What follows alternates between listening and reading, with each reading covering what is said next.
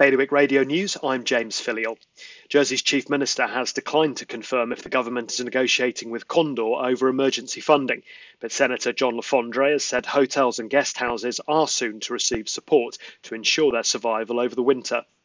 A man chased a burglar through several gardens, fracturing his leg in the process after a 31-year-old broke into his home in Guernsey and stole his partner's diamond ring. Jason Jordan was sentenced to 3 years in prison by the Royal Court. The team leading Jersey's response to the pandemic is planning to test sewage as a way of analysing the spread of COVID. Deputy Medical Officer for Health, Dr. Ivan Muscat, said that wastewater sampling could be a useful way of gathering data.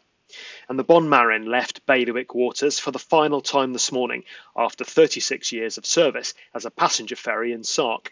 The vessel was sporting a Finnish flag in honour of its new owners. More on all those stories at bailiwickexpress.com. Today's weather, very windy, a top temperature of 14 degrees.